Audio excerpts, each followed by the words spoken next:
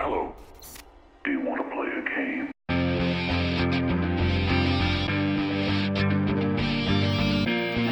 This is Body Count, a horror movie podcast with your hosts, Trent Scott and Graham Ashley.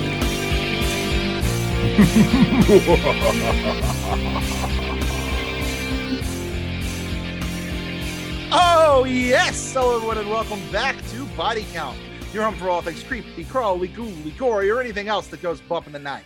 I am Trent Scott, and he is Graham Ashley. Hey, what's up, Trent? And yes, welcome back, everybody, to Body Count, and happy Halloween to everybody as well. Happy Halloween, Trent. How you doing? How you feeling about Halloween this year, man? Well, not only happy Halloween, Graham, happy anniversary. Oh, I like it. Yes, this is the 1-year anniversary of our first show. That's right. Last year, we kicked it off with a look at the original 1978 Halloween. We have done 23 regular episodes plus a few bonus episodes along the way during that time span. And now today, episode 24 is the 4th installment of the Halloween franchise. Yes, episode 24. Trent, that begs the question, moving forward, our next episode, would that be season 2, episode 1, or how are we going to do that? I think so. I think that's how that's how it's gonna show up on your lovely pod catching devices. All right, so this is the season finale. Yeah, we're in the finale of season 1. It's been a fun year, dude. Absolutely. And you know what, Graham? I have a couple of surprises up my sleeve for today's episode. The first of which, I got you an anniversary gift. Oh, that's so sweet of you. Now, I was not able to ship it, so it is still in my possession.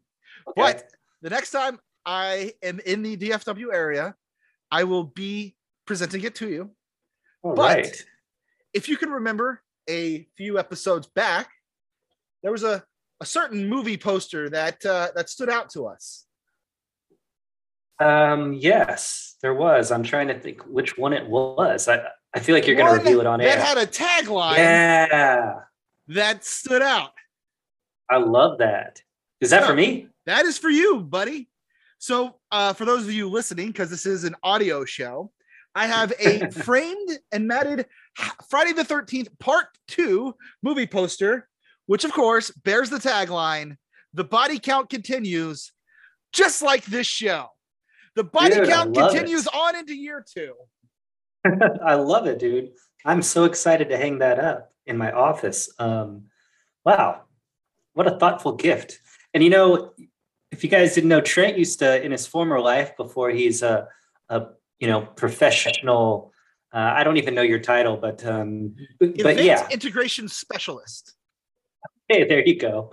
In his past life, he used to work in the framing department of a popular box store. Is that kind of how you got your framing skills? Did you have some connections there or what? I took it to that popular box store and had this work done there because I wasn't going to do it myself. It's been coming up on a decade since I've actually framed anything myself. So took it to said box store and they had the lovely ladies there did it for me. Awesome. Well, dude, that's so cool. I didn't get you anything. I feel like I need to get you. Well, something. You got me the Michael Myers doll back on my birthday. So true.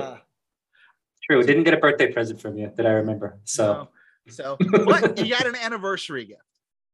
Yeah, even better, dude. That's super cool. Thank you. We'll post pictures of my anniversary gift on Body Count Pod on Instagram. Body Count Show. Glad one of us knows our own social media handle. I was like thinking at the time, I was like, yes, at Body Count Show on Instagram. So you guys can look forward to seeing that. Speaking of which, there's currently right now a collection, a picture of my Stephen King hardcover collection right now that I'm going to be working on acquiring the rest of his works that I don't currently have. So the first 3 pictures are up now of what I currently have. And then I'm planning on posting more pictures as I get more work. So that should be an ongoing series there. Yeah, and if you guys want to mail any to Trent, we'll be Absolutely, happy yes. to give him. Slide into our DMs. Yeah, you guys have a hardcover Stephen King that you want to give to Trent, he will accept it. I know that for a fact. So it's been a year, and I think it's time to do what we do best, Graham. I think it's time to talk about a movie. Yes, and like we said, we are on the 4th installment of Halloween, The Return of Michael Myers, which everybody desperately wanted after Season of the Witch. Yes, 100%. So before we jump into the plot, this is the time for Trent to give his 1-sentence synopsis of Halloween 4, The Return of Michael Myers. Well, Graham, you know how I said I had a couple of surprises? Yes. Welcome to surprise number 2. Oh, okay. So I hope to nail this on the first take. So let's see how this goes, because I've got a little something special for today's 1-sentence synopsis. Let me clear the throat a bit. Oh, this is going to be good. Let's hope. Yeah, let's hope. Guess who's back? Back again. Michael's back. Tell a friend. Guess who's back? Guess who's back? Guess who's back? Guess who's back? Guess who's back? No. I love it. Oh, I'm not done. I've created a monster because nobody wants anthologies no more. They want Michael in this franchise. Well, if you want Michael, this is what I'll give you. Halloween 4, The Return of Mike Myers. Now, this looks like a job for me because the Accounts need some box office receipts and their pockets feel so empty without me. Love it. Love it. What do you think? You I don't know how to. I don't know how to. think I have a career in rap? I wouldn't quit your job. A side hustle at least? Can I start a SoundCloud? Maybe a Patreon? Everybody needs a side hustle in this economy. So I think you're good. Why drive Uber or Lyft when you can create sick beats featuring Hollywood's favorite horror guys? All right. Love it. So with that out of the way, and I do mean out of the way, let's get into the movie. So this is a bit different than what we normally do, but in order to talk about this movie, we have to talk about what's come before just a little bit. So the original Halloween comes out in 1978. It is set in the modern day. 3 years later, Halloween 2 comes out in 1981, but it picks up directly where the first film left off. So it's set on the same night, Halloween 1978. Halloween 3, we don't care about. We're moving on. Halloween 4, now released in 1988, takes place 10 years after the original film, which also means it takes place 10 years after Halloween 2. Everybody got it?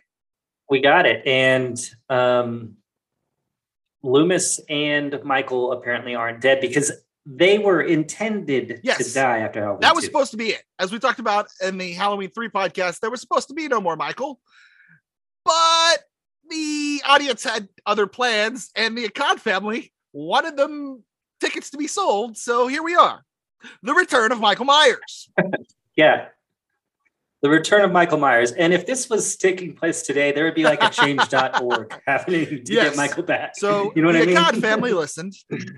We get our opening credits. And by the way, speaking of the Akkads, did you notice Mustafa Akkad gave himself above the title billing as a producer? Yes, he did. As a producer. It is his. And it's worth noting, this really is his Halloween 4. John Carpenter is out the door. He's gone. He has nothing to do with this. This is the Akkad family making all these decisions. Yeah, we'll see if it paid off for him. So we open up. We get our title card that tells us it is October 30th, 1988. We are pulling up to Ridgemont Federal Sanitarium. And for those of you like me who are like, wait a minute, that's not where Michael was stationed. He was at Smith's Grove. Well, you're right, because we find out that after the events of the second movie, that Michael has been in a comatose state for these past 10 years, and that he is being held at Ridgemont Federal Sanitarium. And now 2 people from Smith's Grove have come to pick him up and take him back to Smith's Grove. And yes, also worth noting at this point, Loomis is still his doctor. for my thoughts on Sam Loomis, go see our first episode, Not a Great Therapist. Sam Loomis is still the doctor in charge. However, they are doing this clandestine in the middle of the night without informing Loomis. We find out he has no idea his patient is getting transferred. Yeah, it's probably a good idea to loop in the attending physician, the doctor, into the patient's care, if you will. Typically, those type of people have to sign off for it. But as the guy tells us, Loomis is really, at this point, more in a role of, what's the word that he used? He's not like actively practicing anymore. I believe Michael is his only patient at this point. Yeah, and it's a ceremonial role that he's the head of this, right? Yes. So that explains that a little. So these two attendants, one male, one female, get them all loaded up in the ambulance to transport him from one loony bin to the other. And they start talking about his family. And we find out that Michael now has a niece, Jamie Lloyd, the daughter of his sister, who we will come to find out, Laurie Strode, is dead. She died in a car wreck, but she had a daughter in the 10 years in between storyline. And while these two are talking about his niece, Michael, the innate evil in him senses, I've got family, time to attack. So Michael comes out of his coma, attacks the male attendant by shoving his thumb through the guy's brain. Ring that bell. That's number one. Wow. Right off the bat. Yes, body count number one. I mean, he's going to use that thumb throughout the film. Real powerful guy, Michael is. But yeah, pretty gruesome. Man, we're starting out with a bang here with some good gore. So then we meet his niece, Jamie, who is now living with her aunt and uncle and her cousin.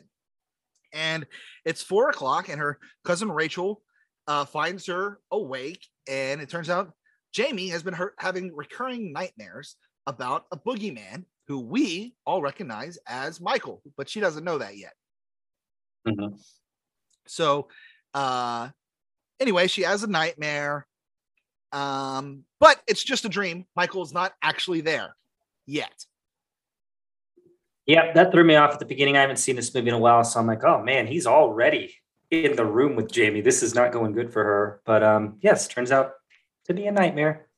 So the next morning, her aunt and uncle inform Rachel that instead of being able to go out with her boyfriend that evening, that she is now going to have to babysit Jamie and take her trick-or-treating, to which Rachel starts protesting. Jamie overhears this and is very heartbroken that Rachel doesn't want to watch her. Very sad. Yeah, it is sad. She's like, I'm sorry that I'm here and you can't go out. And, you just feel bad for the little girl, Well, and then things get worse because Jamie heads to school and the worst children ever taught her by telling her, your uncle's the boogeyman and your mommy's dead. Yeah, they chase after her, calling her orphan.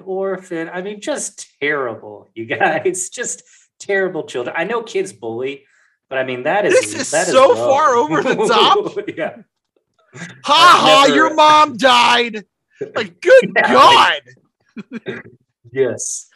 I wish we could sick Michael on those kids, Yes. So at this point, we get our first visual sighting of Sam Loomis as he goes into work on the morning of Halloween, only to be informed, your boy Mikey's not here anymore. Also, we see Sam Loomis's face is all burned up from the events of Halloween 2. Yeah, and he walks with a cane. Yes, he is very injured after what happened to him in the hospital at the end of Halloween 2.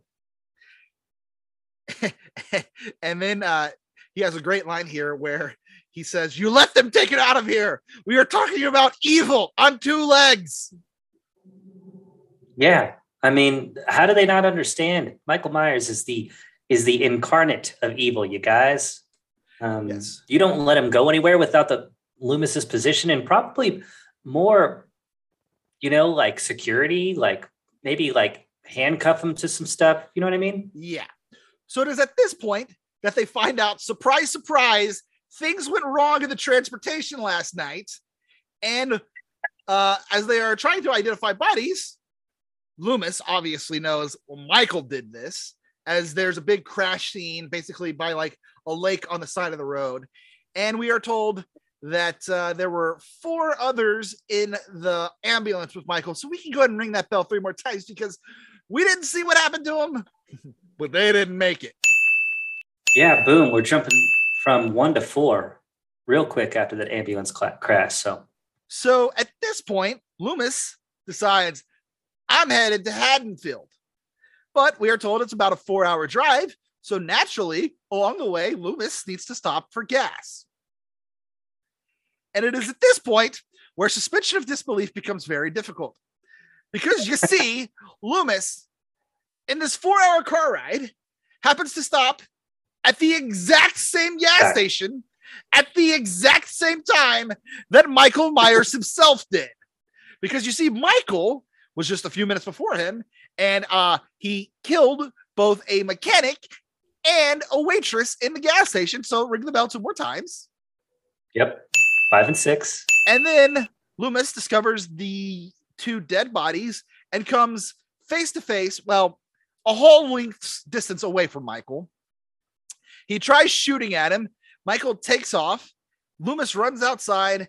Michael drives out of the garage in a big old pickup truck, and somehow, I didn't catch what he did, but somehow starts a blaze that causes the service station and Loomis's car to go boom in a big old fire. Yeah, it's unexplainable. Couldn't happen. But I do need to note, and I'm happy to note, that Loomis has upgraded weapons. He is no longer carrying the 6-shooter. He has a nickel-plated gat that he's got now. So, also, worth noting that in the fire, Michael managed to take out the telephone pole, which means Loomis has no way to call ahead and warn the dear people of Haddonfield that evil is on its way.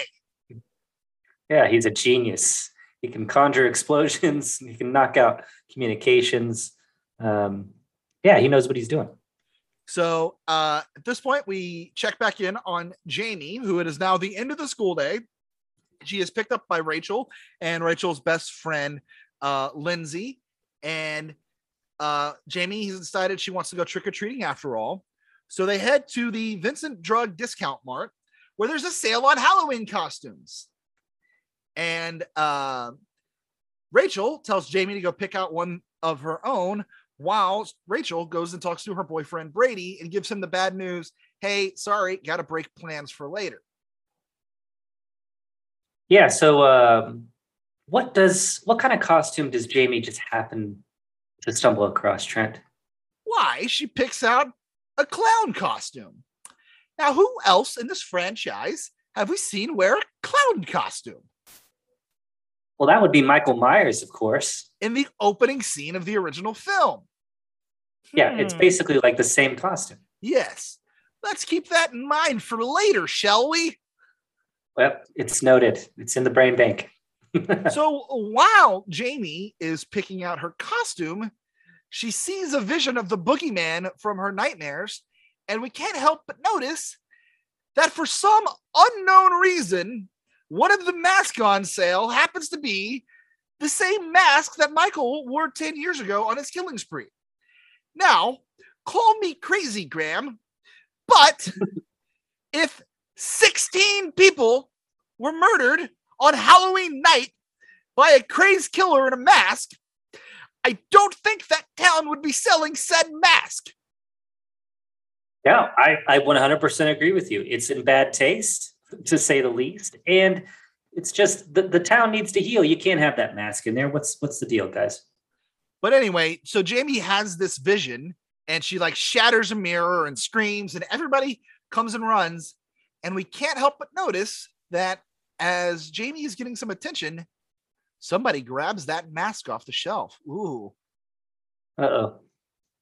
Yeah, we saw the truck that Michael was driving parked outside as they entered the drugstore to get the costume. So he is already in Haddonfield. not far behind. Where's Loomis, man? He needs to hurry up. Well, Loomis, now without a car, is forced to hitchhike.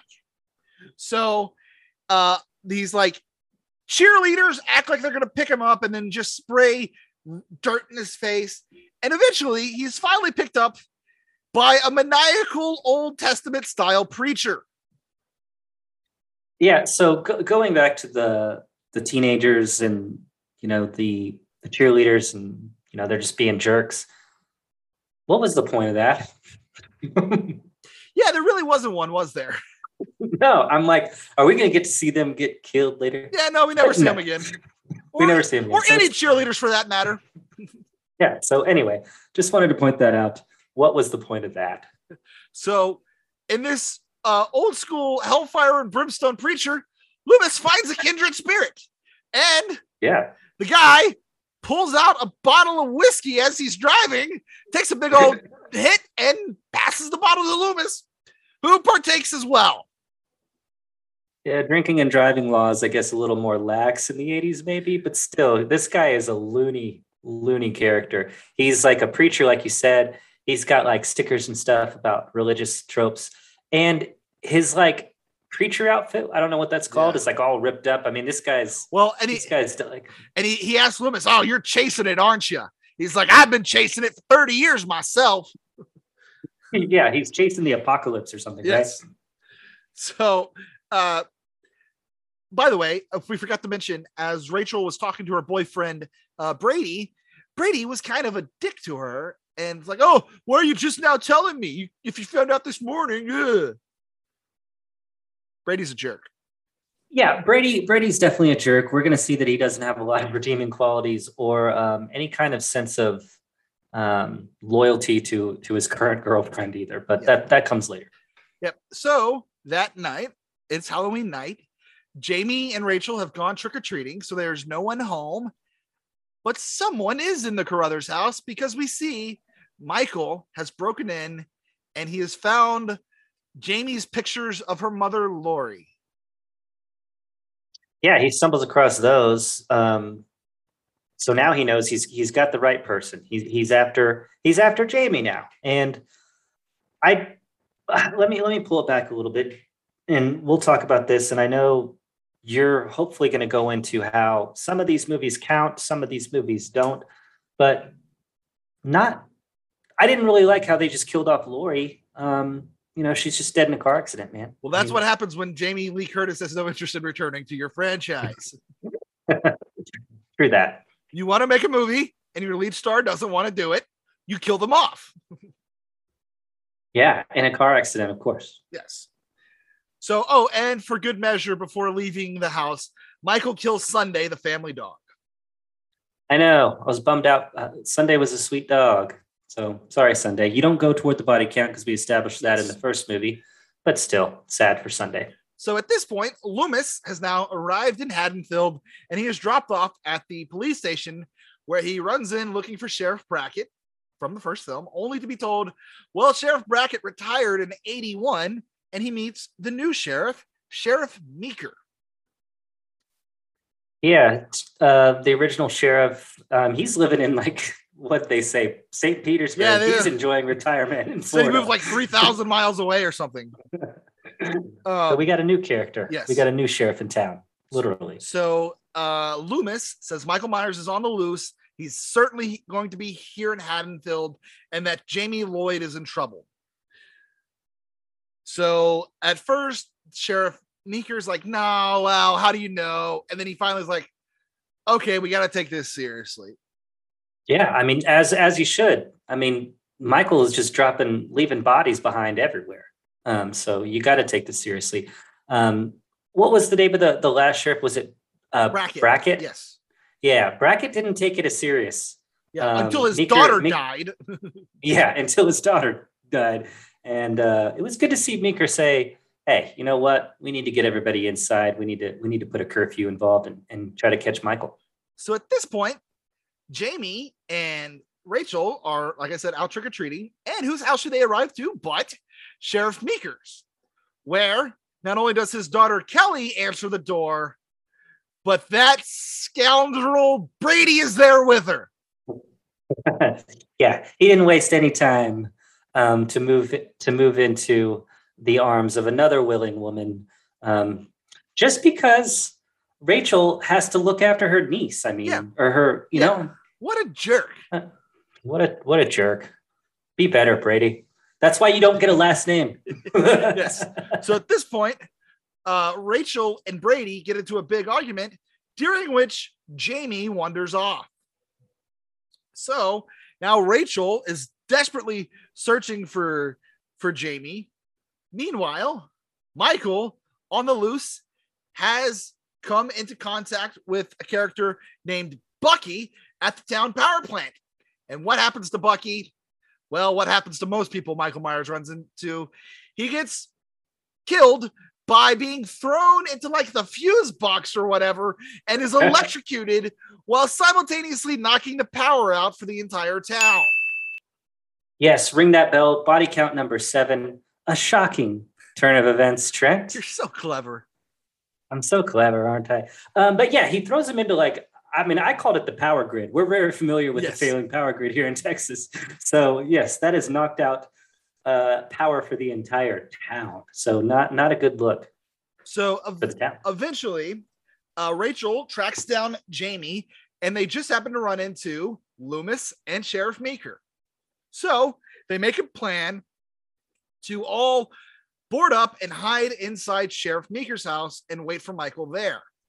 Well, what's going on in Sheriff Meeker's house at the moment, Graham? People are getting cozy by the fire. Yeah.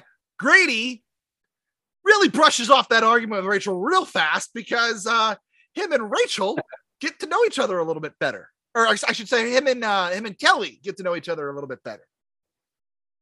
Yes. And Kelly is built. Yes.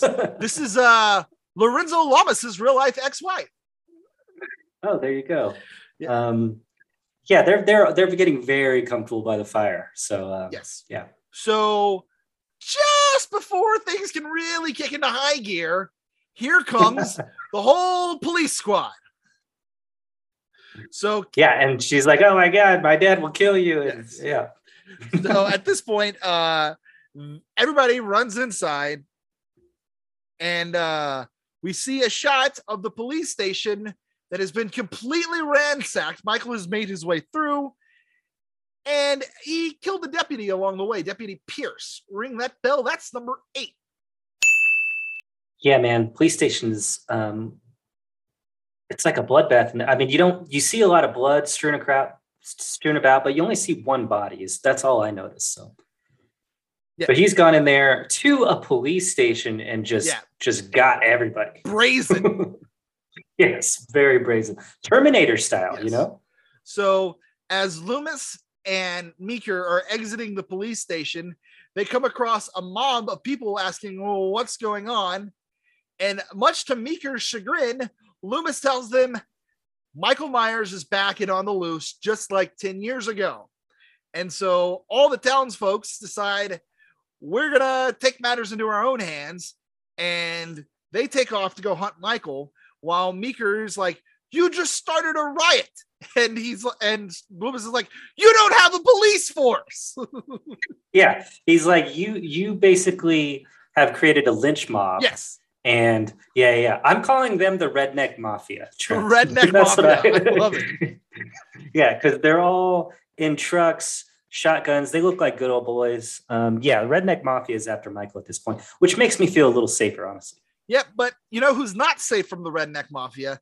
Ted Hollister, a local townsman who was somehow confused to be Michael Myers. So the Redneck Mafia pull over to the side of the road and just unload, and then they go and check the body, and it was in fact Ted Hollister. Ring the bell. Like, that's number 9. Yes, they're like, "Oh man, that's Ted Hollister." Yeah, they just started blasting. They're just lighting up like shoot now, ask questions later. I mean, is Ted Hollister ever going to get any justice? So now, back at the Meeker house, the police force and Loomis all return, but so does Michael. So they all, I should say, Sheriff Meeker hands Brady a gun and tells him to go wait in the attic. And police are set up throughout the house, all waiting for Michael to show up. Pretty big house for a sheriff deputy, don't you think? Yeah, I guess you do pretty well when you're the sheriff of Haddonfield. Yes, I mean it's so big. Anyway, we'll get to that, but like nobody notices anybody going missing or anything. So yes. So at this point, they've set up like a police radio in the house, and they call for I guess it's the state troopers to come, but we eventually are told that they're 35 minutes away, so they're gonna have to fend for themselves for a little bit. yeah, I mean they're heavily armed, so what could go wrong? Well, what could go wrong is the embodiment of evil could break in and go on a killing spree. First, he gets Deputy Logan. Ring the bell. That's number 10. Mm-hmm. Then he gets the sheriff's daughter, Kelly. You can ring the bell. That's number 11. Yeah, why shoot somebody when you can impale them with a shotgun? Yeah, why? Just more efficient that way. More efficient, make less noise, I guess. So at this point, they discover Kelly's body, and Michael comes out in the open, gets into a fist fight with Brady, and in fact, eventually, it's a really crazy thing he does here, where he picks Brady up and squeezes his face. It's like popping a balloon. Like, yeah, pop. And pop goes the Brady. You can ring the bell again. Yes, body count number 12 now. I mean, does Brady redeem himself at all for giving them extra time and facing off against Michael Myers in hand-to-hand combat, or no? That's an interesting question. I hadn't thought of that. So I'm going to say no, because it's not like he was actually trying to sacrifice himself. He thought he could take out Michael Myers. Yeah, I mean, he punches Michael as hard as he can. Yes. Michael barely moves. He's like a head and a half taller than him. So yeah, just curious, I mean, Brady went down fighting at least. You got to give him that. Yes. So meanwhile, while Brady was fighting Michael, it gave Rachel and Jamie a chance to sneak out through a window onto the roof of a house to try to make an escape. But like we said, Michael overcomes Brady. He chases them out onto the roof, and it eventually results in Rachel falling off the roof in a very painful fashion. We think she's dead. We will find out, in fact, she survives. Yeah, can't ring the bell for Rachel just yet. Yes. So Rachel knocked out, but Jamie heads to the school and or just runs off. She's eventually rescued by Loomis. Together, they head to the school, but Michael Myers follows.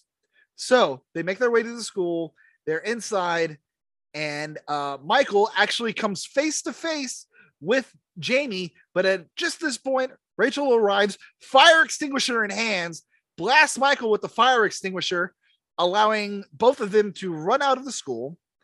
And at this point, the Redneck Mafia shows up. Yeah, good to see them. Yeah. Well, is it? Yeah, so at this point, Redneck Mafia is there. They're having a little bit of infighting. They're deciding whether they should go after Michael Myers or just bail and let the state troopers who are on their way do their job. Yeah, so they have an internal argument. They eventually decide, let's just drive off. Let's take the girls to safety. The state troopers will get Michael, and that's the plan. So the Redneck Mafia drives out. They come across the state troopers outside the city. They tell them, hey, Michael's in the school. Go get him. But they were wrong. Because you see, Michael has been riding apparently underneath the truck this whole time. Yeah. And he hops up into the bed of the truck. He proceeds to murder the three guys in the bed of the truck. So ring the bell 3 more times.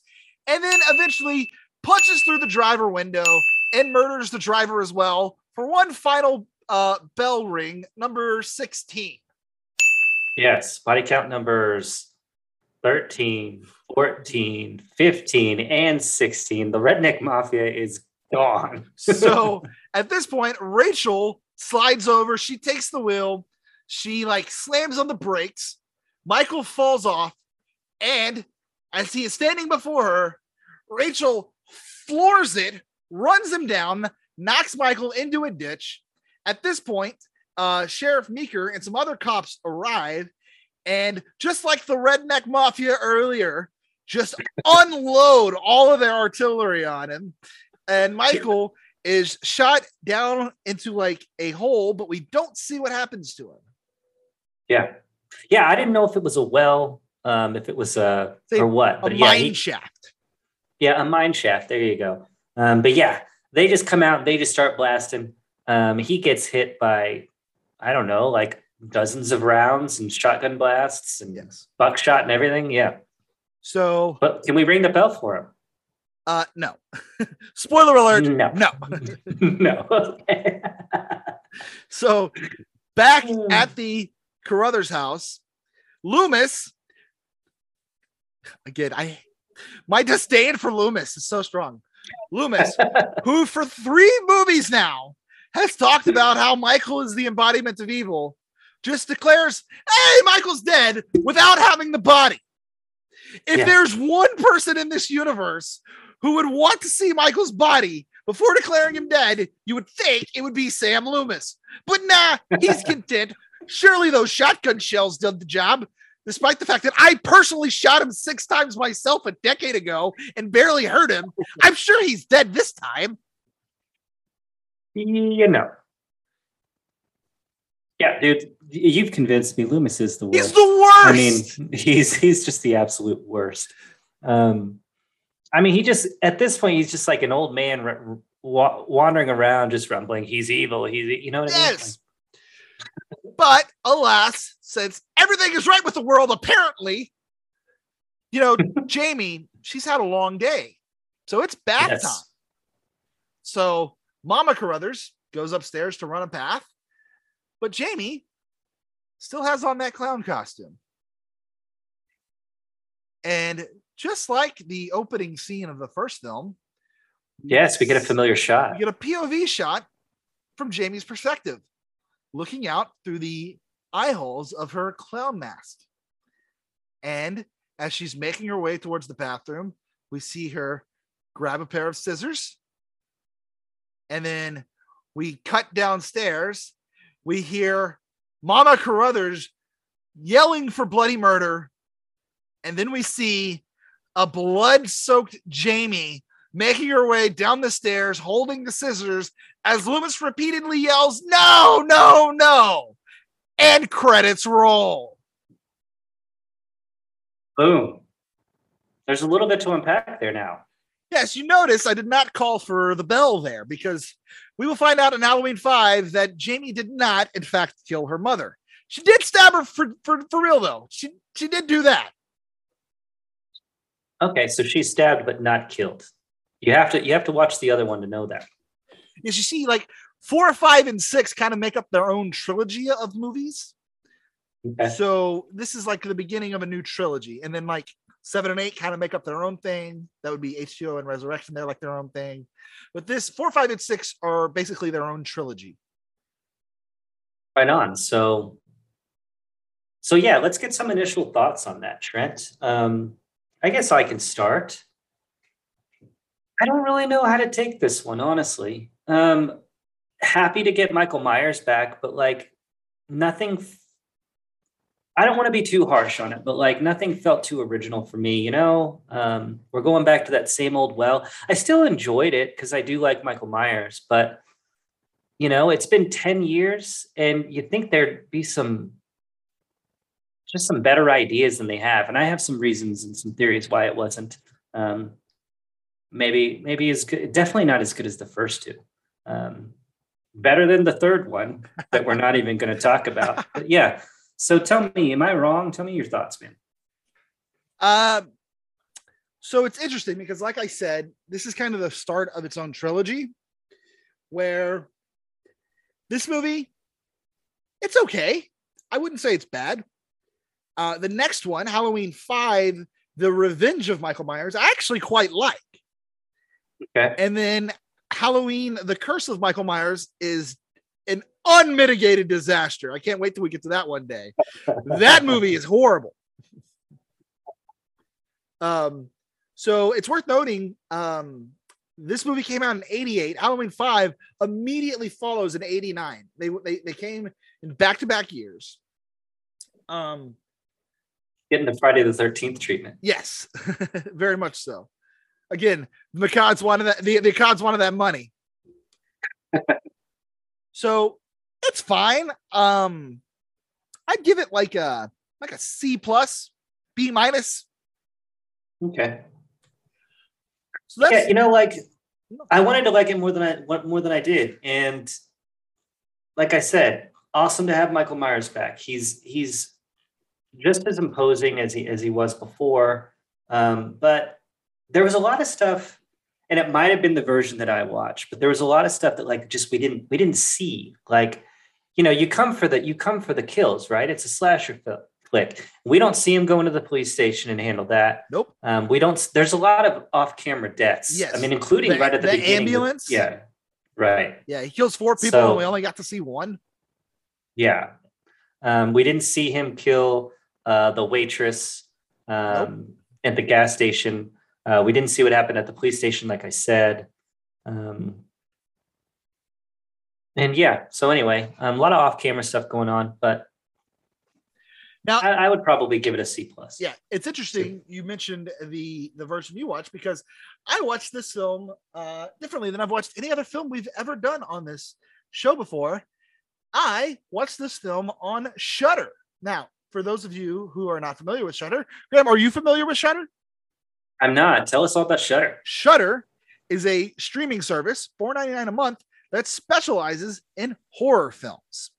And nice. So this movie happens to be on Shudder. So I decided to check it out on Shudder. So I figured I'd do like a quick mini review of Shudder, and I figured this is as good a chance as any. So yeah, let's do it. It's interesting. The offerings that Shudder has, there's some marquee movies there, such as the original Halloween is on there. The original Carrie film is on there. Nice. But then it's very scattershot with the other stuff that it has. So it has the first Halloween, does not have 2 or 3, but then it has 4 and 5, but then none of the other ones. So of a 12 film franchise, it only has 3 of the films. Like I said, it has the original Carrie, doesn't have either remake. It has, they have some of their own original properties. They have a show hosted by Eli Roth called History of Horror. It's like an interview series that looked interesting. And cool. They have Creep Show, which is based on a Stephen King, George Romero film that we'll probably get to one day. Well, they've turned it into a TV series, all Tales from the Crypt. So that's an original Shudder program. Cool. So I wouldn't say that they have a very vast library, but like I said, $4.99 a month. If you wanna see some horror films, maybe worth checking out. Yeah, $4.99 a month is nothing. Most streaming services are up, $10, $15 now. So yeah, that's not bad. Yeah. So anyway, that's I just kind of wanted to mention that because that was kind of unique. But anyway, let's get back to Halloween 4, where you and I have said what we think. But what about the critics, Graham? How do you think Halloween 4 performed on the tomato meter? I'm going to say not good. I'm going to say 39. Oh, so close. 29. It is, in fact, 29. Certified rotten, 29% off of 28 reviews. Now, interestingly, with over 50,000 audience reviews, the film is basically split right down the middle. It is 52% rated by the audience. So, kind of, like I said, right there in the middle, about half and half on how the audience took it. Right on. Do we have any reviews from our favorite guy? Unfortunately, no. Roger Ebert did not review this film. Okay, not surprising. But so the critics didn't love it. Audience members were split. Looking at the box office, they made this movie on the cheap again. Oh, all of these slasher films, yeah. Yeah, so this was made on a $5 million budget. Didn't blow the doors off the box office. Grossed 17.8 million is what I have in my notes. Yes. So profitable. Yeah, absolutely. And so the film was directed by Dwight Little, who his film career kind of leaves something to be desired as you look at the movies he's been a part of. Outside of this, the only thing you've probably ever heard of was Free Willy 2. So yes, in fact, ladies and gentlemen, the same man that directed Halloween 4 directed Free Willy 2. That is interesting. That being said, though, he's had a highly successful career on television where he's directed shows like 24, Bones, Castle, Prison Break, Law and Order, some major shows, Agents of S.H.I.E.L.D., Arrow. So while he didn't necessarily have a lucrative career in motion pictures, he has found steady work over the last 30 years or so as a television director. Yeah, you got to hand it to him. Like you said, those are some big hitters, dude. Agents of S.H.I.E.L.D. Yeah, looking at Bones, he's directed 23 episodes over the years. I think you're a fan of that show, are you? So. Yeah. Oh, The Practice. X-Files? Practice? Yeah. So pretty good. So yeah, he found his niche in a TV direction, which is very, very admirable. And then in terms of the writer, Alan B. McElroy, this was actually his first film that he gets a writing credit on. And then, again, very scattershot career where he gets a screenplay credit for Spawn, the Todd McFarlane film. And then, shockingly, left behind the Christian film starring Kirk Cameron. Wow. But then he goes back to the horror franchise with Wrong Turn, which is a film I liked.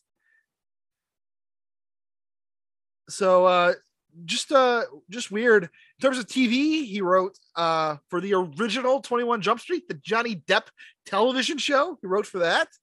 And lately, he's been writing Star Trek Discovery on Paramount Plus. He's gotten credit on 17 episodes of that show. Yeah, good for him. So he's a working writer in Hollywood. So two very interesting film careers between our director and our writer here. Yeah, absolutely. I think if they got together and did a redo, it'd be better. Well, yeah, with 30 more years of experience, you think they could do better the second time? I think they could do better. So about the writer, so I have a bloody bit. So during this time in 1988, Trent, you'd be interested to know that there was a looming writer's strike. So this script was written in 11 days. Wow.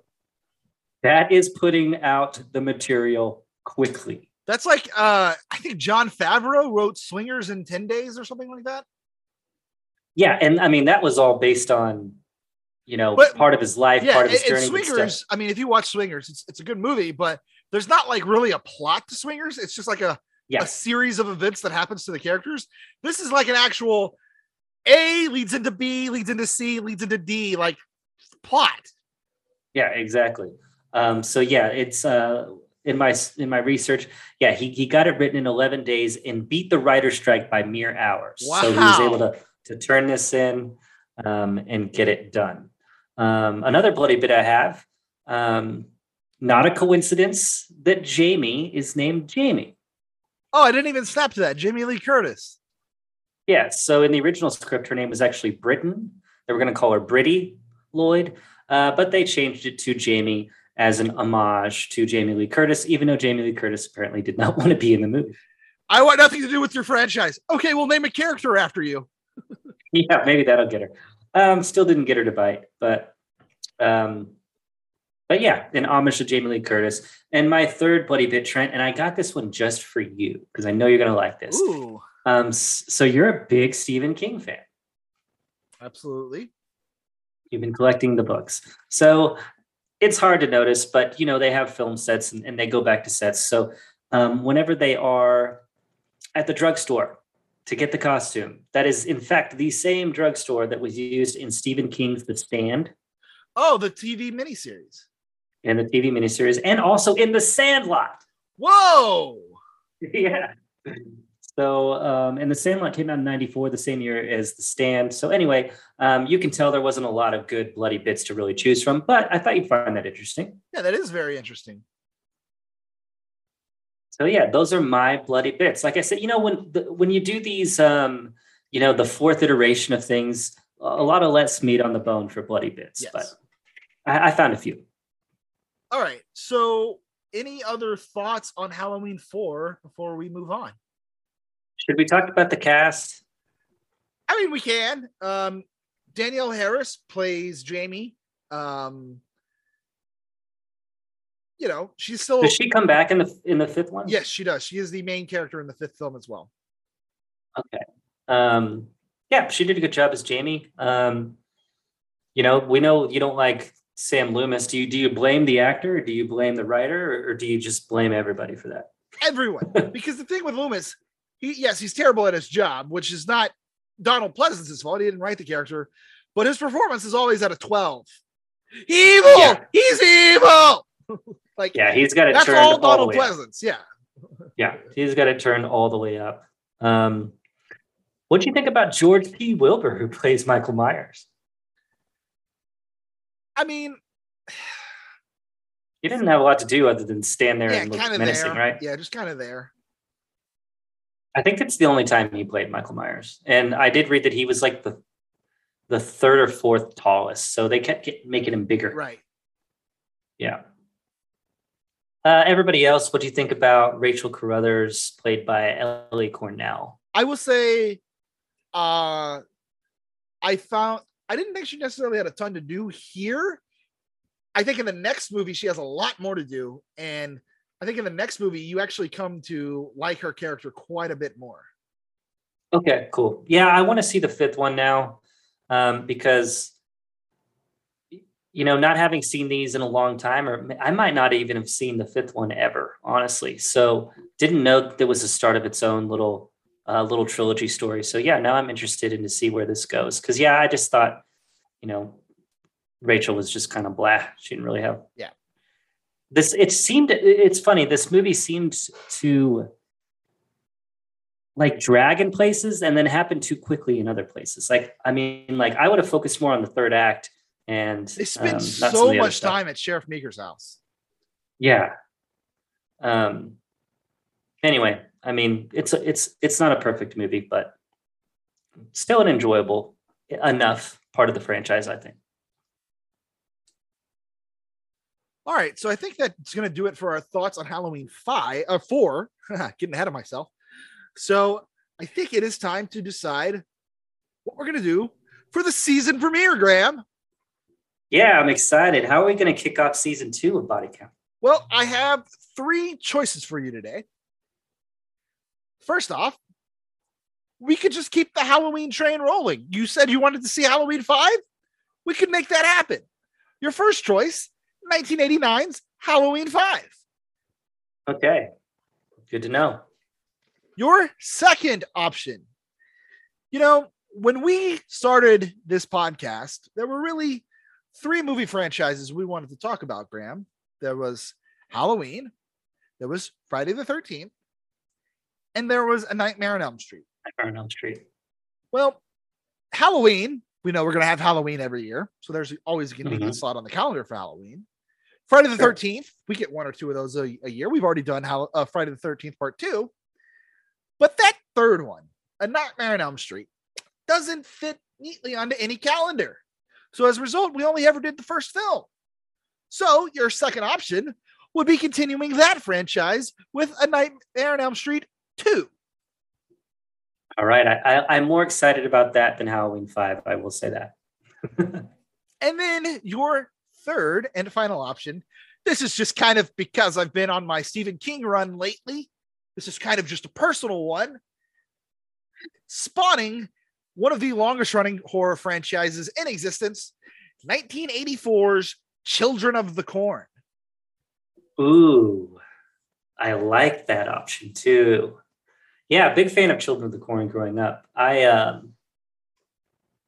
seen almost all of those as a kid. Would always I always like to say, run into 2-day video Blockbuster. Was always drawn to Children of the Corn. I remember the original one pretty well. So, yeah, I like that. I like that option as well. So I'm going to choose between A Nightmare on Elm Street Part 2 and Children of the Corn. All right. Well, that wasn't a decision, Graham. That was, you eliminated one. We're going to need you to eliminate one other one. All right. I'm going to get Stephanie to watch this one so we can roll audio on her. Oh, and by the way, speaking of stuff on Shudder, Children of the Corn is on Shudder. All right. Perfect. I want to go with Nightmare on Elm Street Part 2.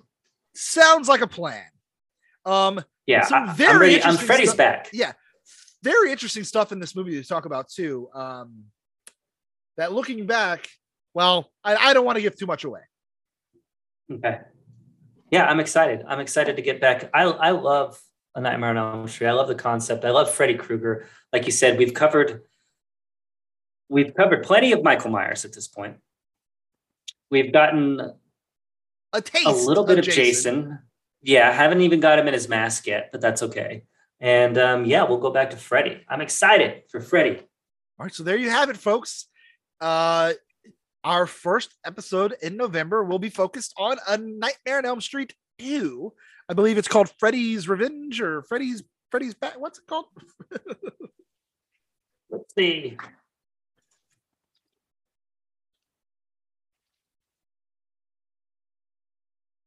Freddy's Revenge. Yes. Nightmare on Elm Street Part 2, Freddy's Revenge, coming to you on November 12th. Yeah, I'm looking forward to it. We get to go back and see Robert Englund, the great Robert Englund as Freddy Krueger, one of the most iconic characters in horror movie history. It's going to be fun. All right, so Graham, why don't you tell them about the Instagram and take us home? Yeah, absolutely, guys. We appreciate you for listening, for supporting us with this Body Count podcast. You can follow us on Instagram at Body Count Show. We're getting new content out there. I've got more pictures of pumpkins. Steph and I are decorating pumpkins. You guys might have seen her gumball pumpkin that we posted last week. We've got Trent's collection of Stephen King hardcovers growing. Of course, you're always going to get screen caps and movie posters from the movies that we review. So be sure to like, follow, share on Instagram at Body Count Show. And with that, we'll see you in season 2 of Body Count coming soon. Later, guys.